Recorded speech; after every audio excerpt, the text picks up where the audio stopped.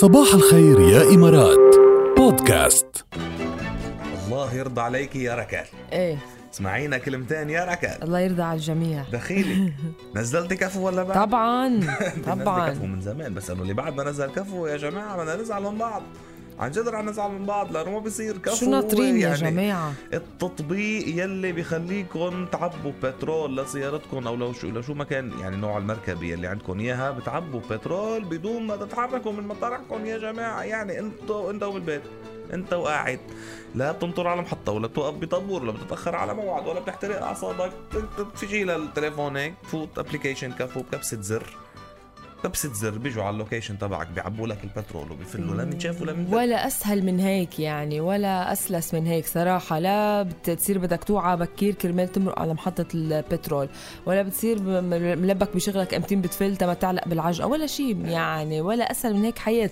نزلوا التطبيق يا جماعة، وإذا بدكم تعرفوا كمان مزيد من التفاصيل فيكم تفوتوا على www.kafu.com. وطبعا كفو بتنكتب CAFU kafu.com لتفاصيل. وكمان على اندرويد او اي اس فرد مره نزلوا الابلكيشن هلا اللي هي كفو وبلشوا عبوا بترول يعني الطريقه المبتكره، بالطريقه المتطوره بعصر التكنولوجيا. خلص تعبيت بعصر الابلكيشن خلص يعني مثل غيره لازم يصير ذكي طبعا. فكفو هو الحل الأذكى والأسلس والأبسط، ونفس سعر وجودة البترول الموجود على المحطات على فكرة، وبدون أي رسوم توصيل أو كلفة إضافية.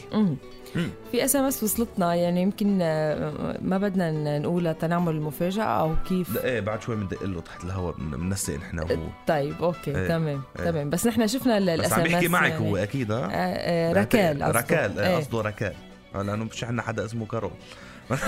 شو بدك تعمل يعني؟ SMS تاني زبط لي اسمي فيها وإلا ما بنعمل لك سربرايز. ما عندنا حدا بهالاسم. هيدي الSMS أكيد لإلنا. ما بعرف.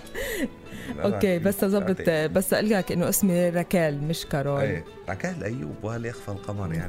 طبعا رغم الوضع الحالي يا ركال جاد. مين جاد؟ جعفر انت. منيحه. رغم الوضع الحالي يا جماعه بعد في شجاعه، بعد في إقدام، شو بس شجاعة، بعد في نخوة، بعد في بطولة، في أبطال خارقين عايشين بيناتنا مش بالسينما. بتحس أصلا الخبرية هو كأنك عم تحضر مشهد سينما. شو عمل؟ شو ما عمل يعني هيدي أعجوبة اللي عملها، ما بعرف شو عمل يعني صراحة عن جد. إنه بينجي امرأة من هجوم سمكة قرش أبيض على يعني هجم عليها، بيقوم هو بيقوته يعني. ما بعرف قديش أصلا كمان قوي بالنسبة لقرش يعني، مش عم نحكي عن سمكة أو نوع من السمكة كبيرة، مش عم نحكي عن بس قدر ينقذها قرش مثل ما هو أنقذ مرته من براثن القرش. شو حلو قديه قوي قديه قوي. هون السؤال، إذا بتشوف مرتك بين براثن القرش بتنقذها؟ بغض النظر إذا أنت قوي أو لا، شو بدك بهالشغلة؟ أنا جاي هدي النفوس، ما قصدي شيء. أنت عم تخيلي كم كوع صار فيه بالسيارات هلا. شو سمعت هلا بالسيارة قاعدين عم يسمعوا مع بعض تنكسوا. سمعت من براثن القرش شالها من أنياب القرش. عن جد هيك ما في عنده براثن، ما عنده براثن، بس إنه يعني من فكي قرش يعني لازم اصلا تكونوا شفتوا الخبر وكيف انتشر بشكل رهيب يعني. حتى يمكن في صحف عنوانته باستراليا، لانه الخبريه صارت باستراليا. طبعا. بس عن جد كيف انقذها، ما يعني شيء مثل السحر، مثل اللي عم تحضروا موفي. كانه الحب بيعمل معجزات، بيعمل عجائب يا ركال. انا بهدي ذكرتني بفيلم فول الصين العظيم تبع هنيدي. ايه بيكون عم بيعملوا له اختبارات بالصين، عم يعملوا اختبارات ليزوجوا بنتهم. اكيد حضر الفيلم. بيقول له لو انت يعني بتجري ووراك انت لي اللي هو اللي بدي يتزوجها، ووراك في اسد بيجري وانت معك مسدس في طلقه واحده بس، هتعمل ايه؟